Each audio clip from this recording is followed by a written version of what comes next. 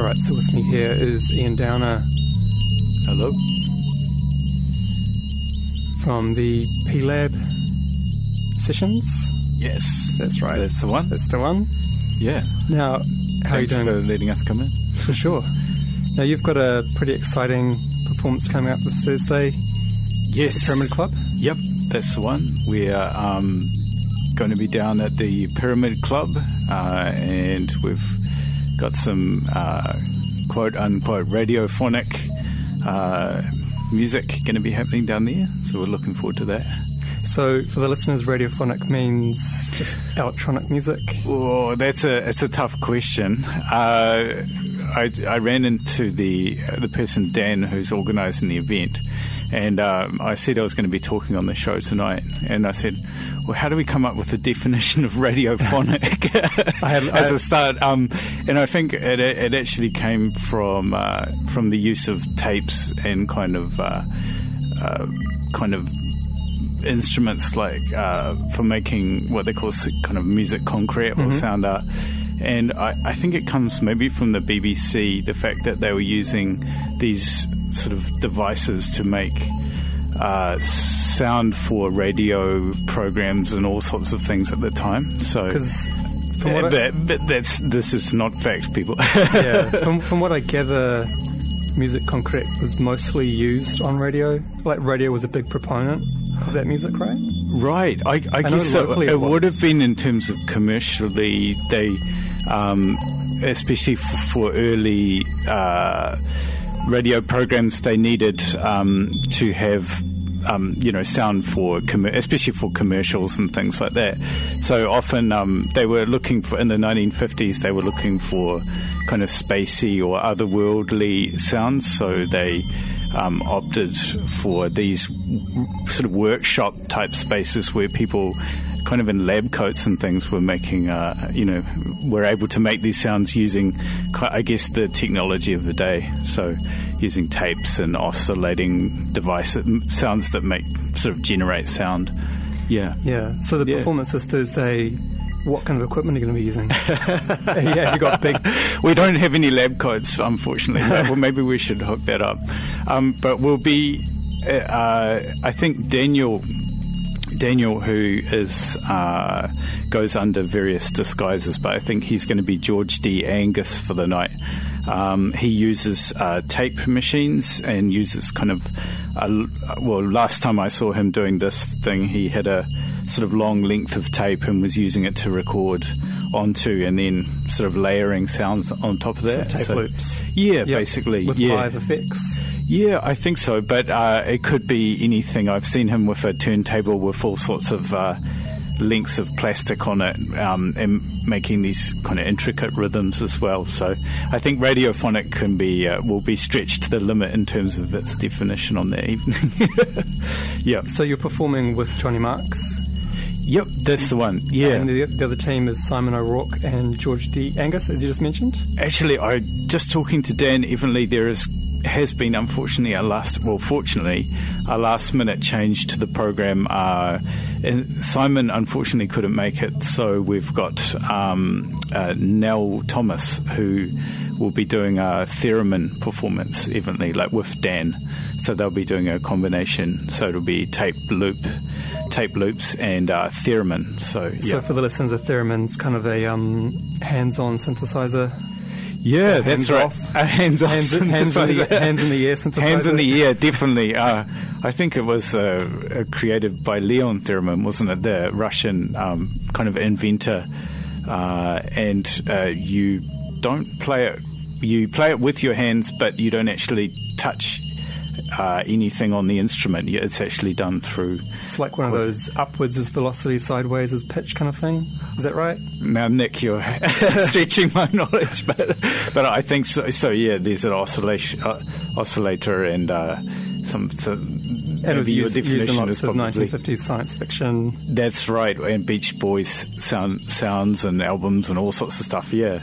So it should be very, very interesting for those to check out some new sounds and so forth. And Johnny will be using what's called a synthi, which is a really old, a vintage kind of synthesizer these days that is sort of, you put little patches into a circuit, sort of manually insert these kind of needles to create different sort of patches, what they call patches or sound kind of textures and things. So we'll be sort of performing together. We're sort of doing a soundtrack for a film coming up, so we're sort of loosely kind of trying to get some of that stuff out there to the world. So it should be lots of fun.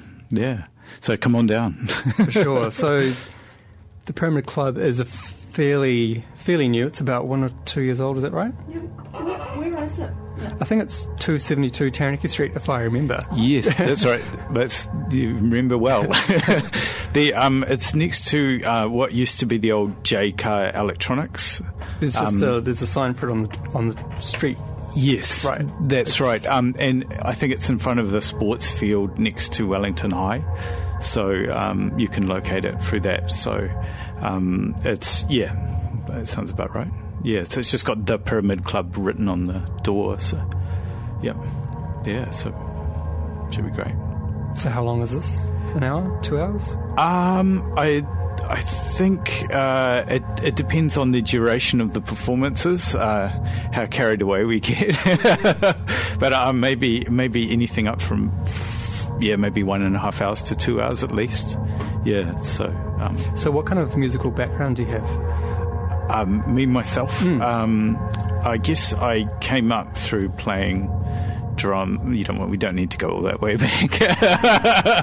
For playing drums to getting obsessed with synthesizers whilst living overseas and collecting them and kind of getting into how to make sounds using these kind of tools. Recently it's been great to come back to New Zealand from living overseas and catch up with Johnny, who is also really interested into synthesizers as well. So, we're sort of keen to see how it goes on Thursday. Maybe that will come together. So do you guys come from a kind of, you mentioned Musique Concrète, but do you come from that kind of world, education-wise, or not really. I guess more just being very interested in listening to all sorts of music. I guess through German rock, kind of, and trying to find out. Rock.